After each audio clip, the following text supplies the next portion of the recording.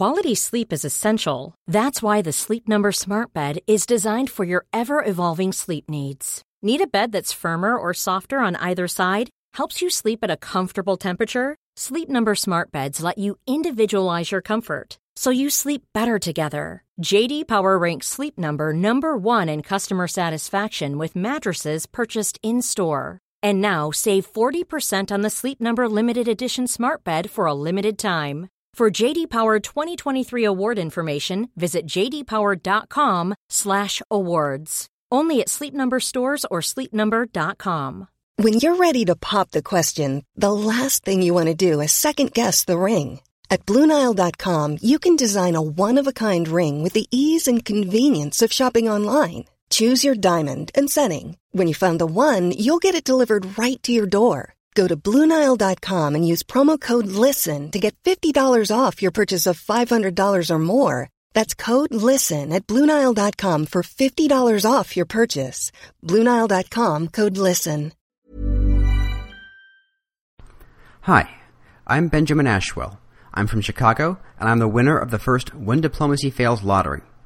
In the spirit of tireless self-promotion, I want to mention that my brother and I just released a podcast called Talking History, the Italian Unification, 1790 to 1870. You can find us on the iTunes Store or at talkinghistorypodcast.com.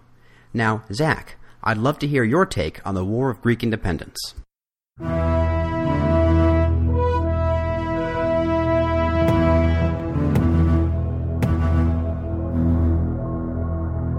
My heart is broken by the terrible loss I have sustained in my old friends and companions and my poor soldiers. Believe me, nothing except a battle lost can be half so melancholy as a battle won. The Duke of Wellington. Hello and welcome to When Diplomacy Fails, episode 23, The Greek War of Independence. This time we're taking something of a step back from the late medieval period of European history, and we'll cover what is certainly an important period in its own right. If you enjoy this episode especially, you should take a look at some of my previous episodes that focused on this era. I've often said that When Diplomacy Fails isn't meant to be a chronological podcast, but you can make it be one if you're really that OCD, like I am. So for the record, episode 10, that special on Napoleon, then episode 14, the War of 1812, then this one we're doing here, then episodes 11, 17, and 18, which cover the Mexican-American, Austro-Prussian, and Russo-Turkish War of 1877, respectively, will bring you up to date appropriately. If you're really feeling adventurous, you can conclude with the World War I special, though you should probably listen to the episodes that cover the background to that special first. So those would be the episodes... You know what? Just listen to my entire podcast back catalogue again. There, that should bring you up to speed. The year I will bring you to now is 1821. The day is March 25th, and the Orthodox Bishop Germanos of Patras has just proclaimed a national uprising in Greece against their Ottoman masters.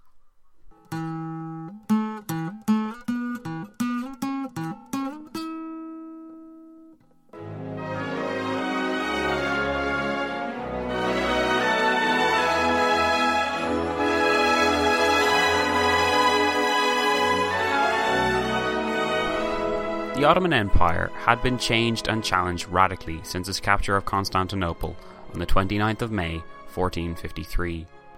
At that time, the Turkish threat was considerable, and the Ottoman Empire would go on to significantly expand into Eastern, South, and Southeast Europe in the years after, reaching as far as the gates of Vienna numerous times, only to be turned back for the final time in the Great Turkish War of 1683 to 1699, in which Poland, Venice, and Austria gained immensely at the expense of the Ottomans, meant that by the dawn of the 18th century, the Ottoman threat to Europe appeared to have passed. Plagued for the next century by internal division and border wars with Austria and Russia, and menaced further by internal requests for secession and sovereignty within their own lands, particularly from Egypt, the Ottoman state was a shadow of its former imperial, terrifying glory by the time Napoleon landed in Egypt in 1804. Lands which were still officially under the suzerainty of Ottoman Turkey. Napoleon's attempts to seize Egyptian land were highly symbolic, as were his crushing defeats of a seemingly archaic Ottoman army in numerous recurring battles. 1804 was also the year of the Serbian Revolution, in what marked the beginning of a national awakening within the Balkans, culminating in the assassination of Franz Ferdinand 110 years later. The Balkan nationalism spread to Greece too, so that by the early 1820s Greece itself appeared, not for the first time, to be on the brink of revolt once again. And when the Orthodox bishop Germanus of Patras proclaimed a national uprising for all Greeks, the Ottoman forces returned to crush a rebellion they had crushed so many times before. This time, though, the results would be different, because this time, the world was watching. The final collapse of the Byzantine Empire, descendant of the Roman Empire and ruler of what was the Eastern Roman Empire for almost 1,000 years, occurred on the 29th of May 1453, when Constantinople fell at last to the Turkish invaders. The Turks had spent years building up a presence in the surrounding regions, to the extent that by 1450, Constantinople itself was all that remained of the once mighty Byzantines. On that day, May 25th, 1453, some historians claim that everything to do with Rome and Roman empires came to an end after over 2,000 years with at least some form of Roman Empire in the region. Thus the date is highly significant and is imprinted on my memory for the additional reason that from that day onward, the Turks began to pose a threat to the rest of the European and known world. The Filiki Eteria, or Society of Friends, was an underground Greek organisation committed to the creation of an independent Greek state and the removal of the Ottoman rule over their country. Douglas Dakin, in his book The Greek Struggle for Independence, 1821 to 1833, notes on the formation of this movement, quote, 3 Greeks belonging to the commercial class, Athanasios Sokolov, son of a fur dealer in Moscow, Nikolaos Skoufos, a merchant of Odessa, and Emmanuel Xanthos, agent of the merchant house of Xenos, were attempting to recruit members for a society they had founded in Odessa in 1814. In the autumn of 1814, Skoufos and Sokolov drew up a plan of organisation consisting of 4 grades of membership and providing for a supreme authority or central committee, composed of several persons whose identities were to be kept secret. Later, they drew up a more elaborate scheme, and chose for the name of their society, Filiki Eteria. End quote. Upon founding such a movement, its members attempted to leverage support in what they hoped would be sympathetic states such as Russia, where a large Greek diaspora lived and where the Orthodox religion was a shared trait of Greek and Russian citizens. However, when Filiki Eteria arrived in Moscow, they found a conflicted Tsar and incredulous ministers. Of particular interest within the Russian cabinet of ministers was Ioannis, or John Kapodistrias, a Greek who shared the post of Russian foreign minister with Count Nesselrod from the post-Napoleonic settlement towards the mid-1820s. Kapodistrias would in fact become Greece's first head of state in 1828, after finally returning to his homeland earlier in that year. However, Douglas Dakin explains that Kapodistrias, a legend in European politics following his achievements in reacquiring Swiss independence from the French, was initially highly sceptical of the efforts of the Filiki Eteria and the attempts of that society's newest recruit, Nikolaos Galatis, in winning him over to the society's side. Quote, from Odessa, the young Galatis wrote to Kapodistrias in St. Petersburg, asking to see him and saying he had a most important announcement to make to him. This approach evidently alarmed Kapodistrias, who probably assumed that some Greek conspiracy was afoot. At the same time, he was busy, along with Nesselrod, in trying to carry out faithfully the Tsar's policy of maintaining Russian influence in the peaceful Europe, while hoping nevertheless to bring the Tsar around to a firmer policy vis-à-vis the Ottoman Empire. Galatis duly arrived in St. Petersburg, wearing the uniform of the Ionian National Guard and styling himself a count. His appearance and manner convinced Kapodistrias that he was nothing more than an adventurer. He allowed him to speak. Galatis said that he had been sent by a secret society that planned to free the Greeks from the Turkish yoke. He was sent to ask Kapodistrias to become the chief of that society and direct its activities. At that point, Kapodistrias cut him short, saying, "Anyone, sir, who thinks of such an undertaking must be mad. The only advice I can give you is to not speak to anyone else about this and return immediately to the place you have come from, and to tell those who sent you that if they wish to avoid destroying themselves and dragging down with them the whole of their innocent and unfortunate race, they must renounce their revolutionary activities and continue to live under the government which they find themselves until the Almighty shall decide otherwise." End quote. From this, we can see that the early efforts of the society were not successful. Indeed, they had only recruited about 10 members to their secret group by 1818, and one of the group's founders, Nicolaus Scoffus, died that same year. In April 1818, the society transformed their HQ from Odessa to Constantinople, so as to make coordinating Greek movements easier, while also making them that much riskier, being under the Ottomans' nose. Before Scoffus had died, though, he threw the society a lifeline, reorganizing its committee and recruitment policies so as to make the processes more streamlined, and he settled on an apostolic model, whereby 12 reps from the society would each hold sway over a particular area. Dakins explains how this policy manifested itself. Quote, "They chose 12 worthy men, each of whom was to take charge of recruitment in a specific area. Among these were several Old Russian and Greek statesmen." End quote. Dakins then goes on to list the 12 men and their respective areas. But rather than bombard you with names I'll mispronounce, and which aren't important in the grand scheme of things anyway, I'll simply list off the places where each rep was meant to cover to give you an idea of the scope of the Filicae Eteria. They had a rep for, in local Greek lands, the Ionian and Aegean Islands, Macedonia and Thrace, Mani and Messenia, Epirus, the Peloponnese, and the Principalities. They also had a rep for, in international territories, Cyprus and Egypt, Serbia, Bulgaria, Russia and Italy. So far flung was the Greek diaspora that the society obviously thought it worth their while to invest resources in recruiting native Greeks in foreign lands.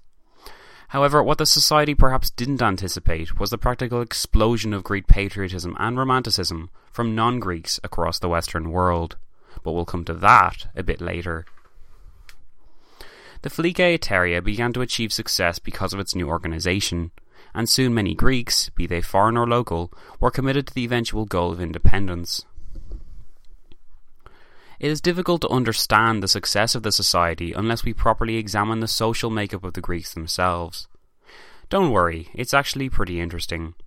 Douglas Dakins continues his account of the Greeks, with a revealing extract I found incredibly surprising.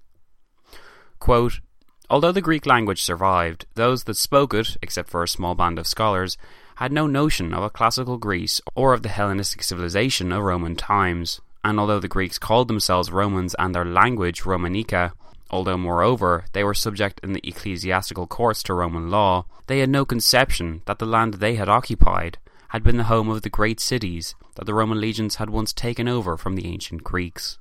The classical ruins that lay around them must indeed have been objects of myth and wonder.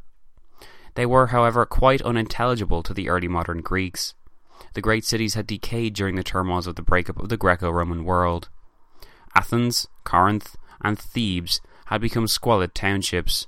Sparta had disappeared completely.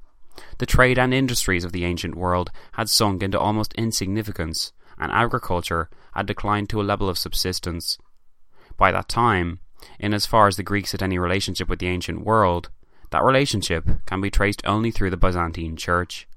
End quote. So with their leadership in disarray, and a population who were not entirely aware of Greece's past, at least not to the extent that we are today, how did the society manage to gain the widespread support of so many Greeks?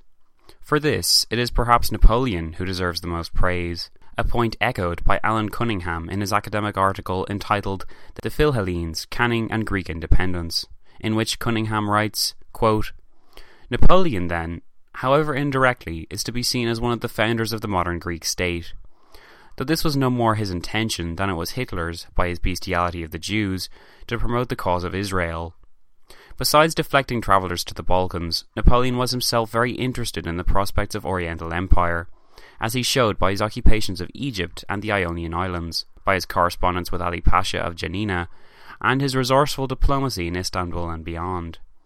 He stirred this simmering international altercation known as the Eastern Question, which was formerly and predominantly a Russian preoccupation, abetted by Austria and, intermittently, resisted by France.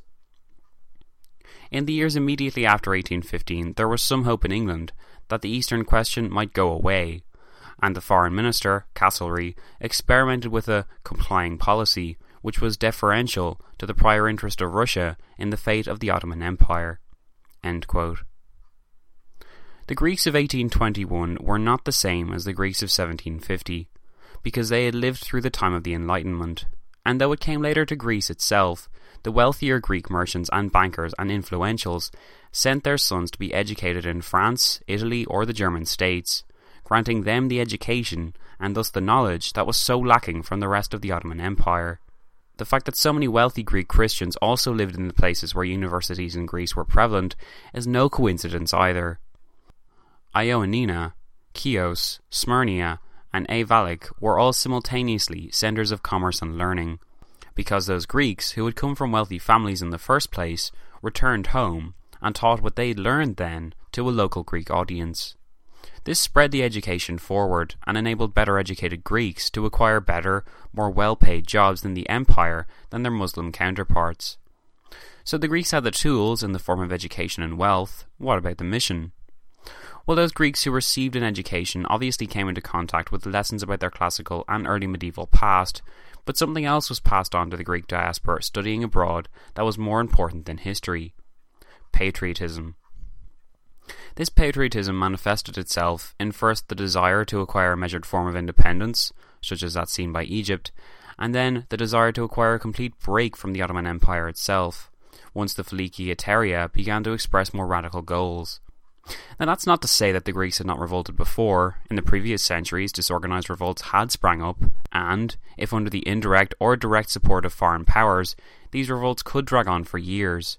What separated the Greek War of Independence in 1821 was not only the fact that it was successful, but that it unified the Greeks behind ideas, not just of mere independence for the sake of it, but because Greece had a fundamental, nationalistic and patriotic right to exist as a sovereign state. Adamantios Korais, Regas Pharaios, and Neophytos Doukas were all key Greek figures inspired by the Enlightenment.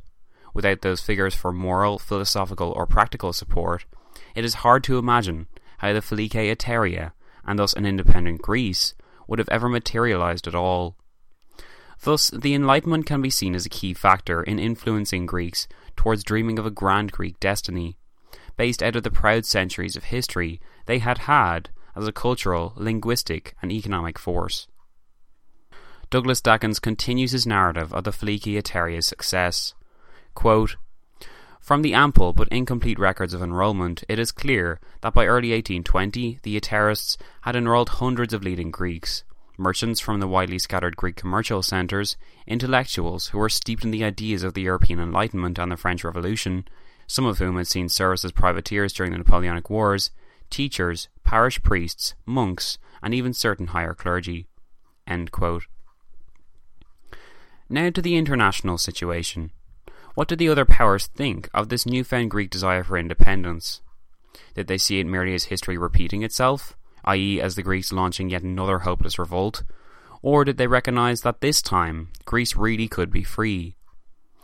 Upon the defeat of Napoleon and the withdrawal of France, at least temporarily, from the world stage, it was Britain and Russia who largely conducted foreign policy on a scale that really mattered. Certainly, Britain's post-Napoleonic achievements are world famous today. An industrial revolution before anyone else, the extension of their empire across the known world, the successful exploration of Africa, the scientific advances and medicinal discoveries, the technological advances and general international explosion of prestige, all were the fruits of a state and empire which had established itself as the world power. But what of Greece? Interference in Greek affairs, on whatever scale, would surely draw the ire of the Ottomans. Was it sound policy to irk the Ottomans? Certainly Russia and Austria believed so, with tension often arising due to their common borders with the Turks. The Russians had only fought the Ottoman Empire in the 1770s, and Greece had risen in revolt to coincide with such a war and aid their Orthodox Russian brethren. But could such occurrences really be expected to happen again? Furthermore, was an independent Greece even desirable? Was the status quo not profitable enough for Britain as it stood? Would the addition of a new Greek state, independent of Ottoman power, complicate Britain's foreign policy? What if that Greek state remained, as it was expected to do, squarely in the Russian camp? Could Britain's Mediterranean interests be properly protected? Britain was not the only power contemplating intervention in Greek affairs, though. Russia was another key power who the Society wanted on their side, and who most of its members strongly suspected would tacitly support their cause once the war broke out. In actual fact, Russia did not commit to a war with Turkey in support of Greece until 1828, over 6 years after the initial revolt had begun. Douglas Dawkins gives a two-pronged explanation as to the expectations of the Greek separatists, and why the Filiki Eteria appeared to enjoy such a groundswell of support. Quote, "The chief reason for the success of the Eterists in pre-mobilizing the Greek nation was that they created the impression that their movement was sponsored by Russia, that the leader was none other than Capodistrias, and that the whole uprising had the blessing of the Orthodox Patriarch. To all and sundry, the enrolment of Russia's consuls appeared to prove that the hidden hand was Russia's. But neither the Tsar nor Capodistrias had any liking for the Eteria. The Tsar had no wish to become involved in a war against the Turks, and Capodistrias was under strict orders to not allow Eastern affairs interfere with Russia's Western policies." End quote. However, despite this apparent international reluctance, there was a huge admiration for all things Greek in the Western world. Philhellenism was the name given to the appreciation of everything Greek, be it in culture, literature, politics, philosophy, or history, and this manifested itself in a growing desire among those who came to identify with it, such as the British, French, German, and Russian populations, to see Greece achieve independence for itself. Thus, Philhellenism must be seen as a hugely significant thing during this period, because even without their government's consent, individuals from various states still ventured to Greece during its rebellion in order to aid its transition from subject to sovereign state. Obviously, this is a time frame where an insane amount of diplomacy occurs, which is why it's so fortunate that I get to cover this war in the first place. Virginia Penn, in her academic article entitled Philhellenism in Europe, 1821 to 1828, notes on the phenomenon of Philhellenism and how it affected the policy of European states and their dealings with either Greece or the Ottoman Empire. Quote, "Philhellenism was a phenomenon which appeared in different countries at different times throughout the 18th century, but at no time has it been so widespread and intense as during the Greek Revolution in the 19th century. The birth of a nation, or even the rebirth, is undoubtedly a most dramatic and appealing moment, yet there were circumstances peculiar to the times that made Europeans acutely sensitive to revolution, and many of them more sympathetic to the Greek than to that of other nations. Greece was indebted to Metternich and the Holy Alliance, to her own ancestry and classical traditions of European culture, and to the strong Christian element in early 19th century civilization." End quote. While Alan Cunningham, in his article The Philhellenes, Canning and Greek Independence, notes his own take on Philhellenism and provides an amusing anecdote regarding a one Dr. Walsh, chaplain to the British Embassy in Istanbul. Quote, "Philhellenism was a craze, a game, a sentimental journey, a profoundly moving act of homage, a state of mind, a fad, an affectation. It was for the educated and the affluent. With the appropriate classical texts and possibly compass, measuring staffs and notebooks as well, one travelled in Greece and the islands, identifying, verifying, and measuring sites and ruins, in general marvelling at the accuracy of the classical record, or finding gratifying points of detail where it went wrong. Without becoming more enmeshed in the enthusiasms and prejudices of these people and their activities than is necessary for present purposes, the journeys of Dr. Walsh, chaplain to the British Embassy in Istanbul, may be touched upon as typical. Being well read, Walsh knew, before he descended into the caverns on the island of Paros that had been described by Pliny, Pausanias, and Strabo. Being a romantic, his prose was quite overwhelmed at times by his exalted state of mind, so that, instead of merely recording that he strolled back to his lodging near the supposed site of Troy at sunset, he wrote, "I set out to return by about the same time that Priam left the city to proceed to the Greek camp to beg the body of Hector." End quote. If you'll forgive me while I go off on something of a tangent now, I just always found it fascinating that the idea that people living in the same place as a once great empire, and indeed generally being descendants of that same empire, would often gaze in wonder at the works and ruins left over by what may well be their ancestors, yet have no recollection or understanding of their use. It's a comparable situation to the so-called Dark Ages of Europe, when depressed and destitute peasants in a violent and unrelentingly lawless society must have looked at the ruins of Roman aqueducts and amphitheatres and wondered where they had all gone wrong, or discovered the ruins of baths with their underfloor heating and superior architecture and suggestions of extreme plenty, and lamented or imagined at who had constructed such works. Certainly it seems as though the Greeks themselves, with minimal education unless sent abroad, had little genuine ideas about what their ancient or Byzantine past meant for Greece and Greek ideas of nationalism as a whole. However, as Cunningham writes, this did not stop foreign travellers there from trying to see the characteristics of the ancient Greeks in the lives of the subject Ottoman Greeks. Quote, Byron, we are told, loved the Mediterranean people despite their faults and foibles, and refused to be upset because Greek peasants and village schoolmasters no longer construed Greek as English university men thought they should. This is not quite the message of the travel literature of the period. Numerous writers, before Byron as well as after him, were quite fascinated by the living Greeks, and went to rather absurd lengths to find resemblances, of character as well as physiognomy, between them and their ancient ancestors. End quote. This Byron that Cunningham writes of is perhaps the most important and influential Philhellene of his day.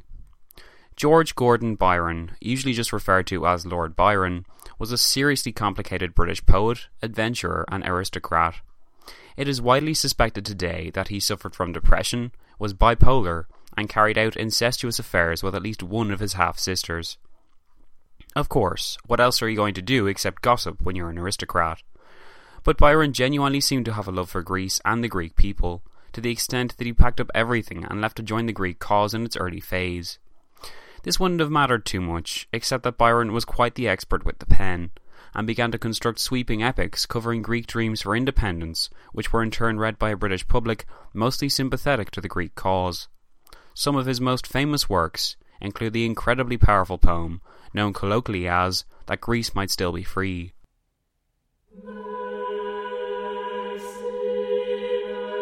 The mountains look on Marathon, and Marathon looks on the sea, and musing there an hour alone, I dreamed that Greece might still be free. For, standing on the Persian's grave, I could not deem myself a slave.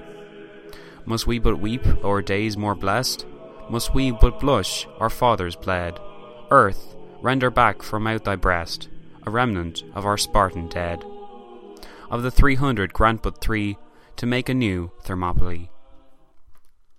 However, even despite this investment, Britain had still not given its tacit support for the revolt when it erupted on March 25, 1821. But what of Britain's former colony in America?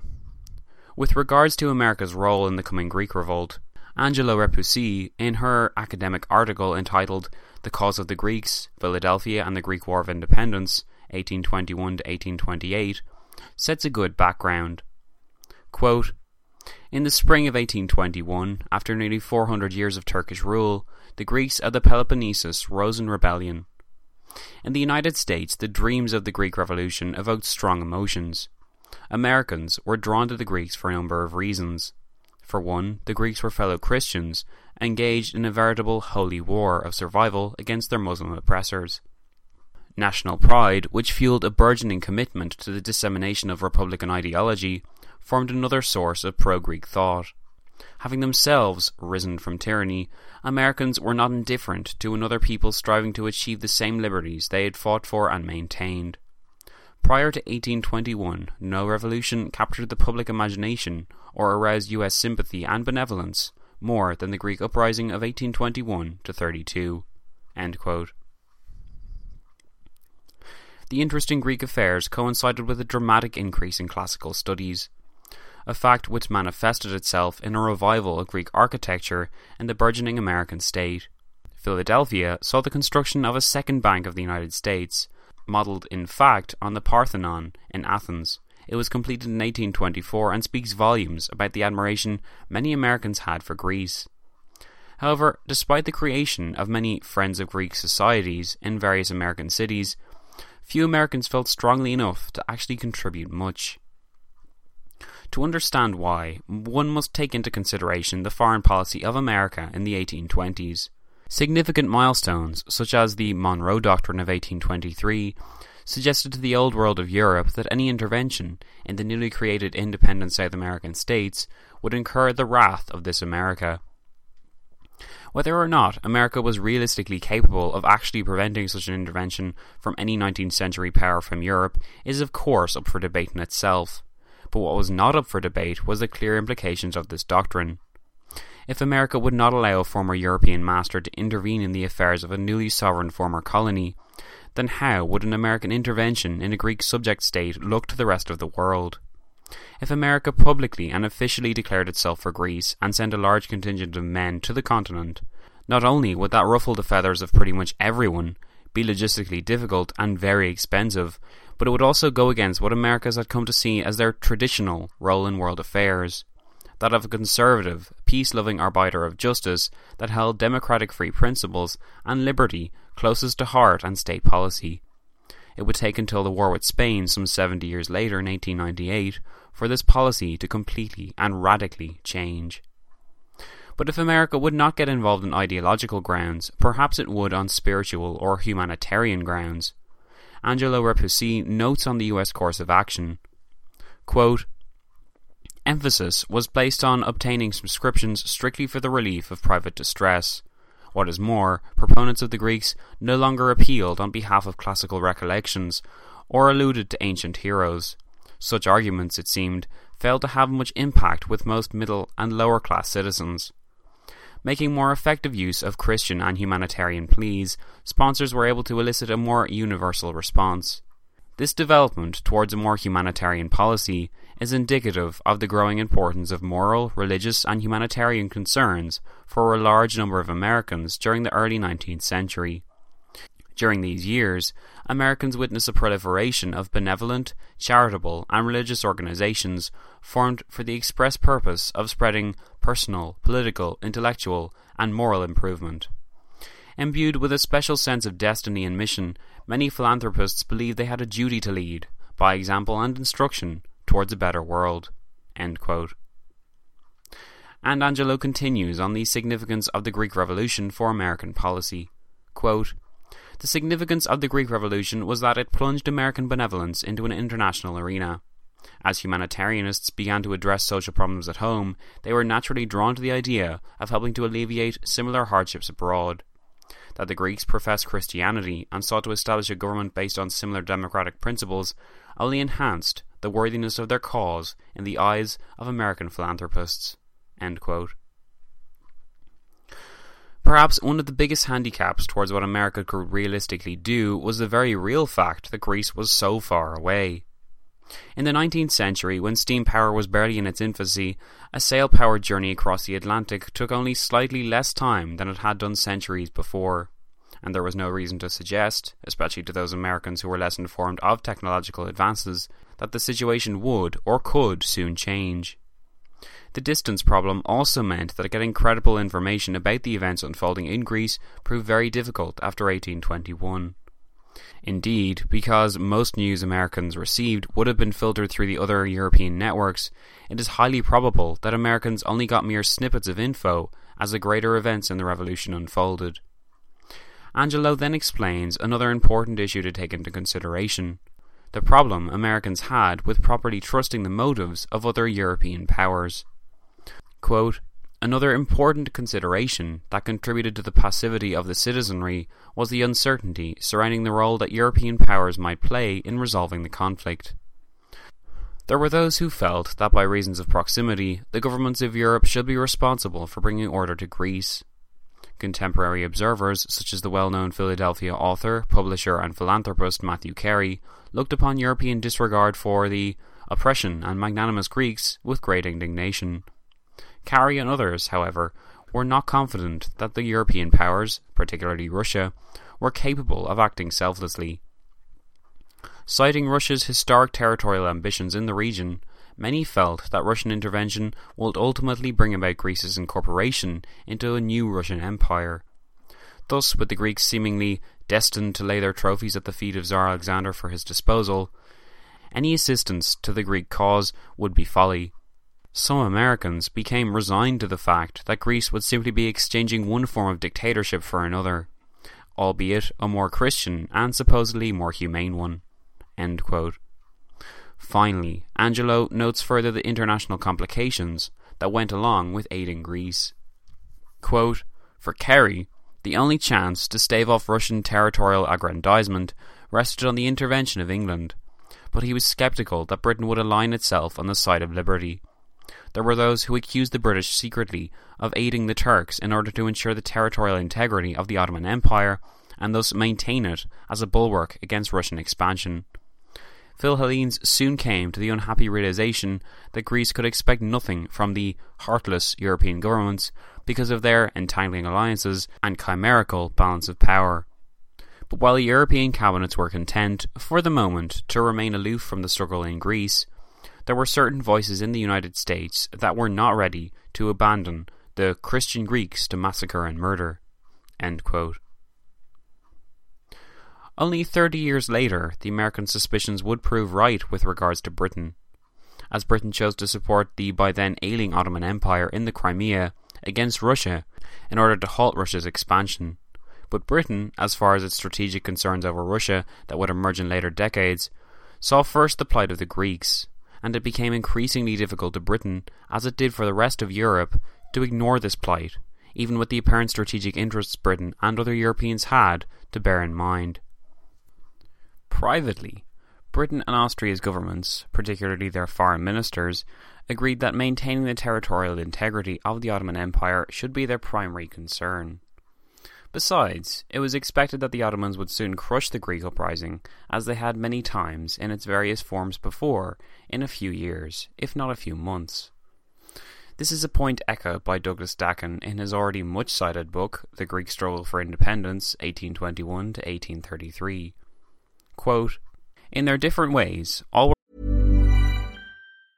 Mom deserves the best, and there's no better place to shop for Mother's Day than Whole Foods Market. They're your destination for unbeatable savings, from premium gifts to show-stopping flowers and irresistible desserts. Start by saving 33% with Prime on all body care and candles. Then get a 15-stem bunch of tulips for just $9.99 each with Prime. Round out Mom's menu with festive rosé, irresistible berry chantilly cake, and more special treats. Come celebrate Mother's Day at Whole Foods Market. Quality sleep is essential. That's why the Sleep Number Smart Bed is designed for your ever-evolving sleep needs. Need a bed that's firmer or softer on either side? Helps you sleep at a comfortable temperature? Sleep Number Smart Beds let you individualize your comfort, so you sleep better together. J.D. Power ranks Sleep Number #1 in customer satisfaction with mattresses purchased in-store. And now save 40% on the Sleep Number Limited Edition Smart Bed for a limited time. For J.D. Power 2023 award information, visit jdpower.com/awards. Only at Sleep Number stores or sleepnumber.com. A lot can happen in 3 years, like a chatbot may be your new best friend. But what won't change? Needing health insurance. United Healthcare Tri-Term Medical Plans, underwritten by Golden Rule Insurance Company, offer flexible, budget-friendly coverage that lasts nearly 3 years in some states. Learn more at uh1.com. We're waiting on time and providence. Throughout 1821 and 22, Metternich was certainly expecting the Turks, if left alone, to restore their authority by force. Podcast footnote. Metternich was perhaps the most important and influential politician in Europe during the post-Napoleonic era. Charged with crafting the post-war accords Europe now operated by, it was Metternich, as Chief Foreign Minister of Austria, who was Britain's most firm supporter in their policy vis-à-vis Russia, and whose conservative foreign policy would, Metternich hoped, preserve Austria's primacy and prevent a Russian explosion of power in the Ottoman lands. End podcast footnote. This too is the expectation of the British ambassador at Constantinople, Lord Strangford, who continued to press the Turks to give some satisfaction to the Russians so that a Russo-Turkish war might be avoided. But whereas Strangford had proposed that the European powers should summon the Greeks to unconditional surrender, Castlereagh, less anti-Greek and less pro-Turk, much preferred a policy of strict neutrality. He rebuked Strangford for encouraging the British naval commander in the Levant to assist the Turkish fleet, and he insisted that the British-owned ports on the Ionian Islands should be closed to Turkish as well as Greek vessels. End quote. Metternich found Castlereagh a little tougher to cooperate with than he'd have liked, but the two could at least agree that interference in the war was a no-no. This would change, however, in 1822, with the ascendancy to the position of British Foreign Secretary of George Canning. Canning, much to Metternich's dismay, was a member of the British arm of the Friends of Greece, and Canning spoke enthusiastically for the kind of intervention that the majority of the British public had been clamouring for. Thus, Britain and Austria began to drift notably apart in the mid-1820s. Because Britain began to be directed towards a course of action Austria never fully agreed with. Dakin continues to note on the situation, with an interesting note on the duplicity of France in particular. Quote, "Nevertheless, like Metternich, Castlereagh waited upon events, and so too did the French, but chiefly for the reason that being isolated and unprepared, they saw no immediate prospect of adventure in the east. Some day they might possibly align with Russia in the hopes of stealing a march on Austria or England, but, having sensed that the Tsar was timid and that even if he was bold he was likely to meet with opposition, they had turned down a Russian offer of a protectorate in the Morea and waited for the situation to develop." End quote.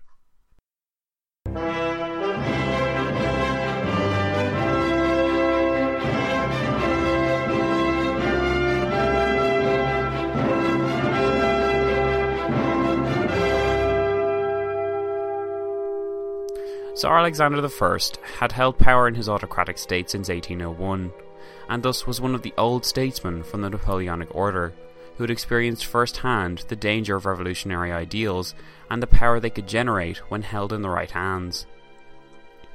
Thus, he may well have been cautious of aiding the Greek cause, irrespective of the fact that it was logistically impossible while Britain held Mediterranean primacy, because the Tsar and his cabinet may well have feared the impact it would have had on the region, had Greeks and their neighbours been taught of the value of liberal and democratic ideals.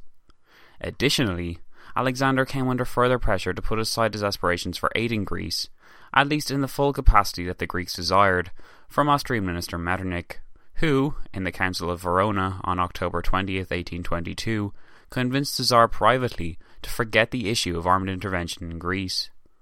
Verona was the first official meeting of the Five-Way Alliance since the 1815 Congress of Vienna. It was highly revealing for a number of reasons. Also included in the week-long debates was the decision of all reps except Britain, so Russia, France, Prussia and Austria, to allow French forces to invade Spain and place the absolute monarch Ferdinand VIII on the Spanish throne, after his own parliament, or Cortes, had deposed him and placed him in custody. Britain's disapproval of such a blatant disrespect of sovereignty perhaps came as a surprise to the reps of the Verona Council. The Five-Way Alliance had been constructed to protect and preserve the so-called Old Order of Europe, which basically meant the preservation of absolutist monarchies and the crushing of any populist sentiments or movements such as that seen in the Napoleonic France. Europe was, it seemed, desperately afraid that the contagious ideas of the Napoleonic era would erupt elsewhere again, and Russia's later crushing of the 1848 revolutions, where just such ideas were expressed in Austria, Prussia, France and elsewhere, should confirm the state of near paranoia that European statesmen lived in. They did not want another Napoleon. This is why such a Greece, with its apparent desire for republican government and its own population uprooting the old Ottoman order, may have seemed like both a blessing and a curse to the Five-Way Alliance. Indeed, as we shall soon see, it was this belief that absolutism encourages stability, or at least that stability is encouraged by monarchy, that would cause the great powers to force a monarchy on Greece in 1831.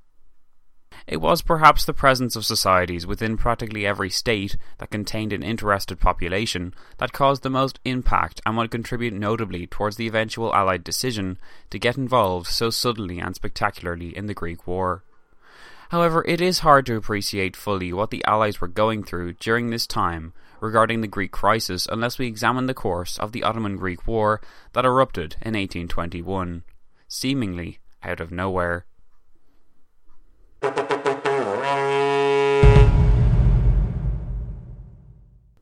The declaration that Greece was to be a free nation came from the lips of Germanus of Patras on March 25, 1821. The events leading up to this event were hardly glamorous, as we have seen, and though the Flici Etaria did make some headway from 1819 to 1821, it was hardly the body one could expect to lead an entire country and its people towards revolution against an age-old oppressor. And yet, even despite the stonewalling from the other great powers and their hidden agendas, the distance from a possible helpful America, and the abundance of Turkish soldiers in the area, the Greeks seemed altogether prepared to fight. Walter Laqueur, in his book Guerrilla Warfare, a historical and critical study, notes on the course of the war's initial years. Quote, applying guerrilla methods, the Greeks contrived to liberate part of their country in the early part of the war. Later on, they tried to transform their bands into a regular army with the help of some European well-wishers. The results were disastrous. They suffered an almost unending series of defeats. The discipline, the drill, the organisational effort was not to the liking of the Greeks, who were saved in the end from almost certain defeat by the military intervention of the great powers. But nor is it certain that they would have fared any better had they stuck with their original tactics. They succeeded in the first stage of the war because their attacks took the Turks by almost complete surprise. Once the element of surprise was gone and the Turks had dispatched new forces in the field, the Greeks simply had no answer. Happily for them, their war differed in some respects from other such campaigns, and this helped to some extent to restore the balance. The distinctive element lay in sea power. Whatever their weaknesses on land, the Greeks proved more than a match for the Turks at sea. End quote. A growing trend of the war would be the Greek domination of the countryside, through the guerrilla methods as described by Laqueur, and the Turks' withdrawal into the various fortresses dotted around that countryside. Sometimes, if the Turks were unsupported by reinforcements, or if their place of refuge could not be accessed by sea, the Greeks would attempt to besiege them. Other times, when the Turks were holed up in a fortress supplied or relying on resupply by sea, a naval exchange would occur between the Greeks and Turks. From this, we can see the importance of the Turks' naval forces. Without the naval power, the Ottomans would have been powerless to aid their beleaguered forces or land reinforcements elsewhere. Thus, those same societies we've come across in the great power states that promised aid to the Greeks usually proclaimed the impact one could make if he only sent a few ships to wipe out the Turkish fleet in the area, or if he ferried the Greeks to better positions, or even if a grand naval exchange were to destroy the Ottoman naval presence in the Mediterranean. But Laqueur also makes note of another unfortunate characteristic of the war, which we'll soon have to come into contact with. Quote, the Greek War of Independence was almost genocidal in character. The Greeks' premise being that if they exterminated the Turkish communities in their midst, they would eventually be masters of their own home. The Greeks had the enthusiastic support of most of Christian Europe, and there was a steady flow of volunteers and money. End quote. While I respect Laqueur's opinion and feel he gives a good overall scope of events, this extract here is a good example of bias within history. For one, Laqueur fails to even mention the Turkish massacres that precipitated the desperate and bloody Greek response. Second, the Greeks did not have the support of the governments of Christian Europe, merely private individuals and organisations such as the foreign and numerous friends of Greece societies we have seen. I feel it is important to mention these issues I have with Laqueur's coverage of events because it demonstrates how easily one can gather an inaccurate picture of events. That said, it's not about who massacred who first. The point is that both sides were guilty of atrocities, and the important thing is to bear that in mind. Certainly, the portrayal of the Greeks as victims of a cruel Ottoman oppressor did wonders for the pro-Greek supporters and their propaganda campaign, and foreign observers seemed less willing to convey to their own media the idea that both Greeks and Turks were capable of such heinous crimes. This is a point addressed by Angelo Repucci. Quote, Greek supporters often portrayed the Greeks as a brave Christian people fighting a despotic foe. For ages, committee members proclaimed the Greeks had been trampled under the feet of their enslavers. They had witnessed the devastation of their soil, the destruction of their churches, and the massacre of their children. News reports of Turkish atrocities, such as the massacre at Chios, where the entire male population of the island was executed, and the surviving women and children sold into slavery, lent credence to the claim that this was a war for survival. The Aurora General Advertiser asked, Where is the American, whose bosom does not swell with indignation at such barbarity, whose hand would not strike in such a cause?" End quote.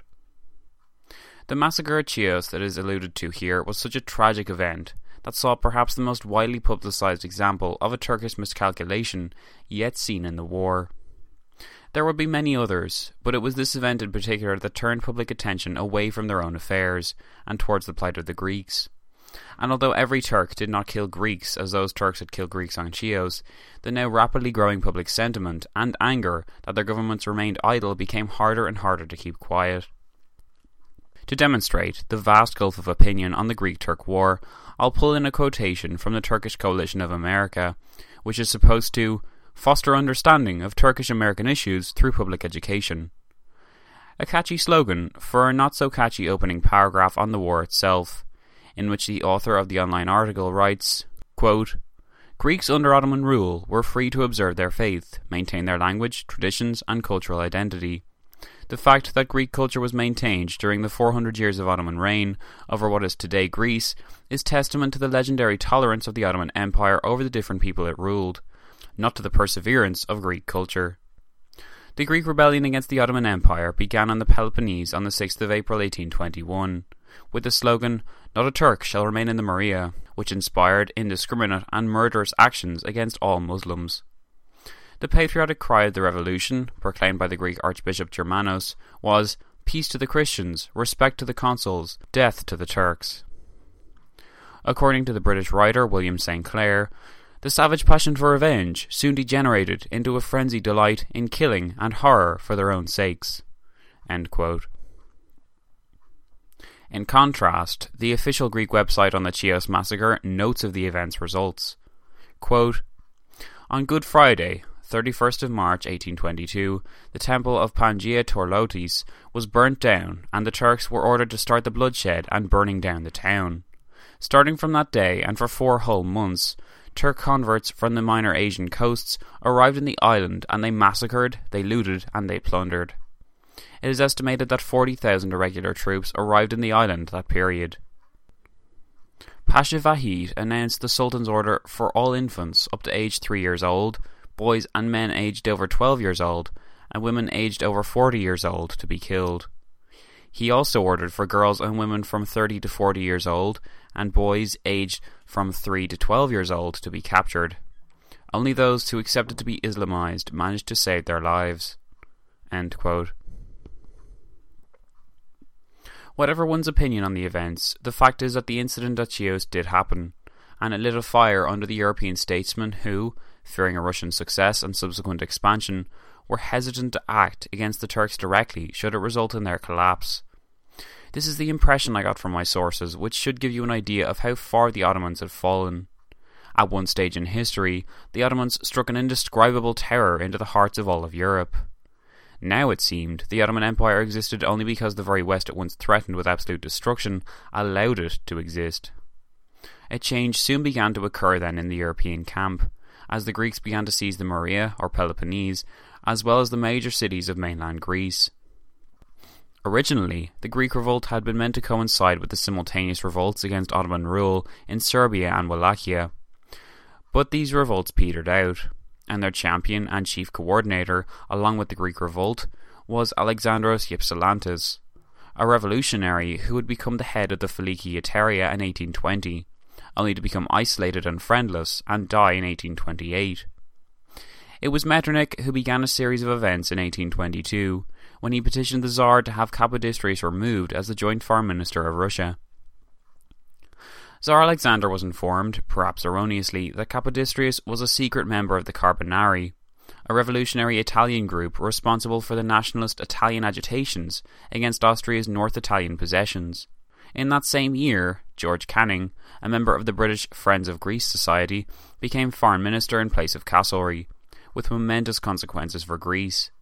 Indeed, the years leading up to this triple change of office, culminating in the ascendancy of Nicholas I to the throne of Russia, was a complicated spiderweb of diplomatic intrigue, centering around Metternich's desire to influence the Tsar so as to prevent a Russian declaration of war on the Ottomans in the name of Greece, while also revolving around Metternich's interesting distrust of Kapodistrias, who, as we have seen, had little love for the Flikia Terria, and was perfectly comfortable to toe the Russian foreign policy line. A kind of dance thus ensued. Metternich couldn't persuade the Tsar to remove Kapodistrias by mail or message, since most of these notes went through Nesselrode, Kapodistrias' partner in the Russian Foreign Office, and since Nesselrode decided to not pass the info on. Metternich remained convinced that Kapodistrias was up to something, though, and that, if nothing was done to remove him, he would pull the Tsar into the very loud pro-war camp in Russia. Thus, Metternich believed he could persuade the Tsar of Kapodistrias' treachery only if he could meet him face to face. Kapodistrias must have believed this in some way too, because while Metternich now tried to set up some kind of conference, the fruits of which would be the Council of Verona, which we have covered already, Kapodistrias tried to impress upon the Tsar the importance of not leaving Russia. 1822 thus saw both Kapodistrias and Metternich play their hands. Kapodistrias was able to convince the Tsar to send reps to Vienna and London to try and patch things up and clear the air that way, while Metternich insisted he choose the reps. For Metternich, this was all about buying time, and what is interesting about this time period is what exactly was at stake for the two statesmen. Metternich wanted to convince the Tsar that war with the Ottomans, a war Russia would almost certainly win decisively, was bad for Russia, and tried to stall for time so that the Greeks would be crushed, and the Russians would no longer have a pretext for acting in the region. Kapodistrias, on the other hand, merely wanted to preserve his job, and was more concerned with conducting the Tsar's desired foreign policy. He was not nearly as influential, it is clear now, as Metternich believed he was, for Alexander would never change his stance with respect to Greece, and certainly would never have been brought out of his conservative, revolution-fearing stance by the half-Venetian, half-Greek Kapodistrias. Once he got his own choice for a Russian rep to appear in Vienna, Metternich delighted in delaying the poor man, and even tricking him into believing he was playing an important role in affairs. In actual fact, as Douglas Dakin notes, this Russian rep, Count Tatistchev, was merely a puppet of Metternich from the beginning. Quote, Tatistchev, a somewhat erratic diplomat of poor character, arrived in Vienna in March 1822. He probably carried divergent instructions for Nesselrode and Kapodistrias, and he proved to be easy game for Metternich, who kept him talking on and off for a period of 2 months, much to the delight of Tatistchev, who, himself, could a dash in Viennese society, and who imagined he was playing a decisive role. Metternich, as he himself confessed, was out to gain time while the Turks mended their 1822 campaign. End quote. While Metternich thus called for a conference, and eventually the Tsar agreed, Kapodistrias implored the Tsar to see him in person so that he could try and persuade Alexander what Metternich was up to. Kapodistrias, it was true, did not wish to see Greece destroyed by the Turks, an outcome which was likely by mid-1822 as the Turks gained the upper hand. And the impression I get is that Kapodistrias gradually seems to have become swayed by the dual combination of Metternich's meddling and cynical diplomacy and the increasing pressure put on his homeland. Dakin explains what happened next. Quote, Kapodistrias intimated to Nesselrode that he intended to seek a private audience of the Tsar and asked to be excused from anything to do with Metternich's proposed conference. But Alexander was in no hurry to see Kapodistrias in private. Not until June did he send for him. On this occasion, Kapodistrias reminded the Tsar of a discussion at Paris in 1815, where he himself had spoken of the difficulties that were likely to arise from his Greek origins. He went on to say that he could no longer reconcile Russian policy, which was hostile to Greece, with the needs of his own country. Alexander was sympathetic. In that position he would feel the same, but he could not change his policy. The only course for Russia was cooperation with the Allied powers. Kapodistrias should not resign. Better he should deal with other matters, and then after a little while take indefinite leave. When at length, on August 12th, 1822 they parted, the Tsar was gracious. He asked Kapodistrias to send him news about himself. The following September, Kapodistrias left St. Petersburg. He travelled in Germany and in Switzerland, and in early December settled down in Geneva. He took the Tsar at his word, wrote to him, and surely hoped that one day Alexander would recall him to court and change his policy. End quote. Thus, Kapodistrias spent the new year of 1823 likely lamenting his newly unemployed status, little knowing that by January 1828 he would land in his homeland and revolutionise not just the way the Greeks fought, but the way they would see themselves and their place in the world. With Kapodistrias out of the way, Metternich probably believed he was doing the right thing, and that now Russia would not be influenced to make war against a vulnerable Turkey and put it in a position of predominance in European power politics.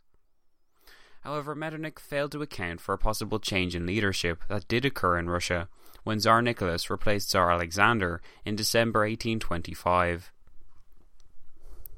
But even before then, George Canning, Britain's Foreign Secretary since August 1822, had made some serious waves and ruffled Austrian feathers by granting its tacit support to the rebellion. Huge loans were approved to the Greeks by London, to the extent that one could claim Britain was financing the Greek revolt. Canning had said, as early as Christmas 1822, that he had intended his treatment of the Greeks to take a drastically different course from that of his predecessor in Castlereagh, and this became an increasingly easy course to justify, once Turkish actions, such as the massacre at Chios, became public and widely circulated knowledge. Even if the position of the Tsar had not changed hands to the younger, more ambitious and idealistic Nicholas, it is the belief of this humble potter that, one way or another, Britain's combined public and governmental status would have warranted a kind of military response eventually. And that was all part of Metternich's gamble. He had originally hoped that, although it was likely that someone would intervene somewhere down the line, the Turks would overcome the Greeks before that could happen, and make any real difference. Particularly, as we have seen, Metternich feared Russian involvement, and hoped that the Turks would crush the Greeks before Russia could use the Greeks as justification for getting involved. But the war was simply not ending. The Greeks appeared committed to total war with the Turks, and were spurred on by the involvement of Britain and America, and the eventual belief that real military intervention would follow. The Turks, meanwhile, were able to continue the war only at great financial and political cost. The eyes of the world were upon them, and judged them harshly over their treatment of the Greeks, while uprisings in that entire region of the Balkans crippled, at least initially, the Turks' ability to wage effective war. They were making progress, but the Greek efforts, particularly at sea, continued to frustrate their attempts to bring the troublesome region towards a peaceful conclusion. Even having said that, though, the cause of Philhellenism was beginning to wane in England, a fact noted by Virginia Penn in her other invaluable article, this time in the exclusively English contributions towards the Greeks, entitled Philhellenism in England. In this particular extract, Penn notes on the findings of a Philhellene from Geneva named John Gabriel Eynard, who had done much to advance the cause of the Greeks on the continent, only to discover that Britain by the mid-1820s appeared to be becoming disinterested in the Greek cause. Quote, a Philhellene from Geneva, John Gabriel Eynard, who had done much on the continent to further the cause of Greece, was grieved to observe the trend in England. He wrote to Sir James Mackintosh to try to secure British cooperation with the French and Swiss committees then active. He analysed the English attitude accurately when he attributed indifference to, number 1, disgust at the deplorable results of the 2 Greek loans, number 2, inexplicable accidents to the steamboats they had lent, number 3, reports of intestine discords between Greek chiefs, number 4, injury to trade caused by Greek pirates. The last cause was at least as serious as any of the others. British cargoes had suffered much loss from this constantly growing menace, and the Greek government apparently either could not or would not put a stop to it. Many people were inclined to believe the latter version. For these various reasons, the Greek Revolution had irreparably lost its glamour and appeal to many persons, and practically nothing more was done in England to assist this country, although a few additional volunteers went out to fight. End quote. So what changed then, to eventually provoke an armed intervention on behalf of Britain, France and Russia? Tsar Nicholas was seen as Canning as someone he could reason with, and he wasted no time in sending a letter, and then the Duke of Wellington, to him to arrange an accord on Greece, which produced the St. Petersburg Protocol on the 4th of April 1826. This protocol agreed for joint mediation by the Russo-British reps over the war, and on the 7th of October that year, the Ottoman Sultan signed the Akerman Convention, whereby Russia received from Turkey the reassurance that it would grant independence to its Danubian principalities, particularly Serbia. The problem was that while the Greeks, urgently in need of assistance by late 1826, wholly wished for aid and formally applied to the great powers to apply the kind of mediation promised in the St. Petersburg Protocol, the Turks, aided by their Egyptian vassal, continued the fighting. It was more this act of disrespect towards treaties they had created that appear to have pushed the now joint Russia-Brit efforts over the edge. Recognising the Ottomans' refusal to budge, a new Treaty of London was created on the 6th of July 1827, whereby Greece would be created an independent state under Ottoman suzerainty. This was seen as a good compromise, and it was believed that such a settlement would finally cease the fighting. However, the Ottomans were ravaging the Greeks on land and at sea thanks to the help from their aforementioned Egyptian vassal, particularly their commander Ibrahim Ali, and they continued to ignore the provisions of the treaty. The Americans, too, were highly unhappy at this kind of compromise, since it hinted to them that the Greeks would not be free after all, a point echoed by Angela Repucci in her much-quoted article, The Cause of the Greeks, Philadelphia and the Greek War for Independence, 1821 to 1828. Quote, on the 6th of July, England, France and Russia signed the Treaty of London, whereby the three signatories offered to mediate between Greece and Turkey. The treaty also called for the establishment of Greece as an autonomous but tributary state under the Ottoman suzerainty. In addition, a secret article provided that if the Ottoman government refused mediation after a month, the Allies would exert pressure on the Turks to comply. In Philadelphia, news of the treaty evoked a cold response. Zachariah Polson, editor of the Polson's American Daily Advertiser, expressed considerable grief and sorrow over the prospect of European interference. After all the sufferings and hardships Greece had endured in 6 years of fighting, Polson felt that the Greeks were to become again a nation of slaves and remain subjects of the Sultan. End quote. However, the secret clause enabling the Allied powers to intervene if Turkey would not accept the terms of the treaty made all the American concerns invalid, because the Ottomans did not accept the treaty, and the Allied powers were thus forced, in their respective minds, to intervene militarily. This culmination of years of politicking and angling for a better strategic position in Greece is covered by Virginia Penn in her article Philhellenism in England. Quote, the anomalous situation created by the activities of the Philhellenes in both Greece and England in the face of declared neutrality and proclamations to curb them, lasted until the 20th of October 1827, when an untoward event occurred. The British, French and Russian fleets became involved with the Turkish in the Battle of Navarino, and at last official intervention took the place of private. Philhellenism, as a movement, was dead in England, but the government had taken its place. End quote. The complete annihilation of the Turkish-Egyptian fleet in the Battle of Navarino on October 20th, 1827 was a turning point for the Greeks and for Europe as a whole. With the Ottoman ships at the bottom of the sea, an international accord was forced on the Ottomans, which the Sultan still refused to accept, believing that, by buying for time, his entrenched 40,000 soldiers in the Greek mainland would have a better chance of eventual success. Meanwhile, in France, the complete rejection by the French public of the previous conservative government launched a new liberal, populist government into power, and that government made the decision to land a force of 13,000 soldiers in Greece in order to force the Ottomans out. This decision was wildly popular among the French public, but it represented a serious escalation of the situation, as well as a dramatic failure of British and Austrian diplomacy.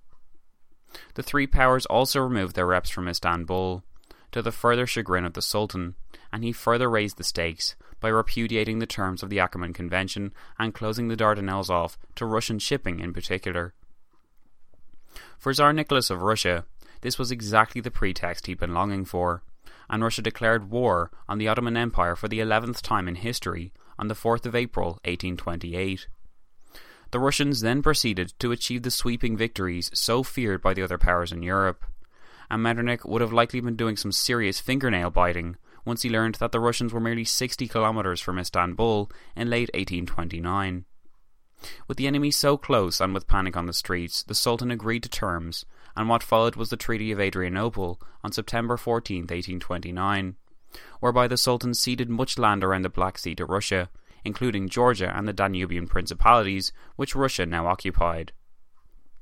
But the treaty also included the promise of the Sultan to establish the kind of independent Greece alluded to in the previous Treaty of London of 1827. In the London Protocol of 1829, it was agreed that the new Greek state would remain a part of the Ottoman Empire by law, but it would be internally sovereign and control its own affairs. Under the prodding of Capodistrias, though, he had returned to the country in early 1828 after he was informed, while living in Geneva, that he had been elected as its president, Britain and France turned away from this idea of a Greek vassal state and came to favour a completely free Greece instead. So back everyone went to establish another London Protocol in March of 1830, and from this agreement, Greece was established as a completely sovereign state in Europe. This undoubtedly drew the ire of the Ottomans, but there was little the Sultan could do at this point. His armies depressed from years of fighting a war in vain, and his navies thoroughly defeated, he was left with no choice but to support the Allied decision, confirming his state's position as the sick man of Europe yet again. Although the London Protocol of 1830 had called for a monarchy to rule over Greece, a byproduct of the Congress of Vienna which upheld that monarchies were more stable, Capodistrias continued to rule the country as its president until his assassination on October 9, 1831, after he had ordered the imprisonment of a particularly rebellious family member from the Mani Peninsula, the Sender Peninsula that juts out of the Peloponnese, and that family had responded in kind. Thus, a new conference was called on Greece, mainly to establish a monarchy in the country, but also to ensure the cessation of hostilities once and for all, since pirates and deserted Ottoman soldiers had continued to create the appearance of a Greek war zone. Even the actual war had supposedly ended. Thus, most historians date the official end of this war as August 30th, 1832, when the final London Protocol reiterated the borders of a post-war Greece and confirmed its independence and monarchy, ending 400 years of Ottoman rule, leaving a weakened Ottoman Empire, a thoroughly empowered Russian one, and the five-way Holy Alliance established in the 1815 Congress of Vienna in a de facto shambles.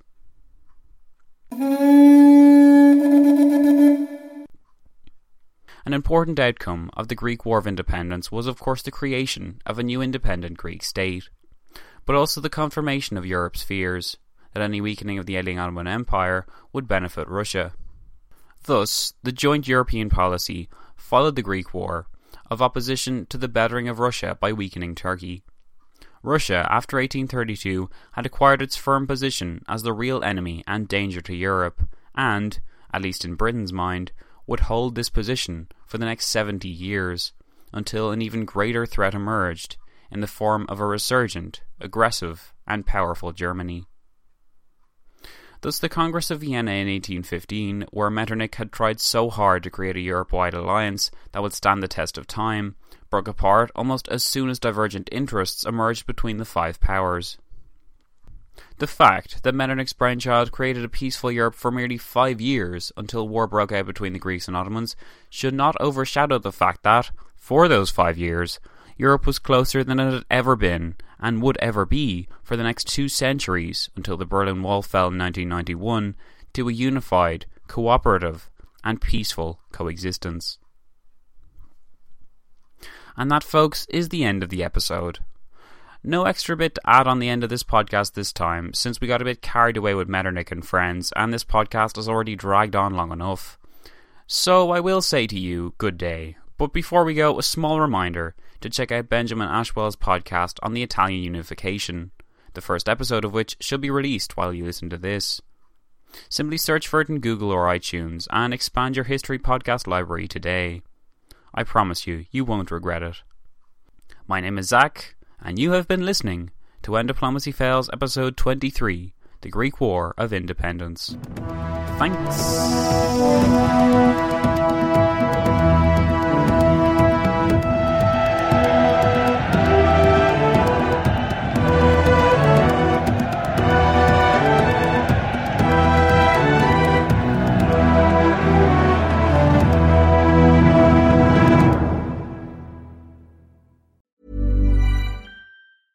Mom deserves the best, and there's no better place to shop for Mother's Day than Whole Foods Market. They're your destination for unbeatable savings, from premium gifts to show-stopping flowers and irresistible desserts. Start by saving 33% with Prime on all body care and candles. Then get a 15-stem bunch of tulips for just $9.99 each with Prime. Round out Mom's menu with festive rosé, irresistible berry chantilly cake, and more special treats. Come celebrate Mother's Day at Whole Foods Market. Hey, it's Paige DeSorbo from Giggly Squad. High quality fashion without the price tag. Say hello to Quince. I'm snagging high-end essentials like cozy cashmere sweaters, sleek leather jackets, fine jewelry, and so much more. With Quince being 50 to 80% less than similar brands. And they partner with factories that prioritize safe, ethical, and responsible manufacturing. I love that. Luxury quality within reach. Go to quince.com/style to get free shipping and 365-day returns on your next order. Quince.com/style.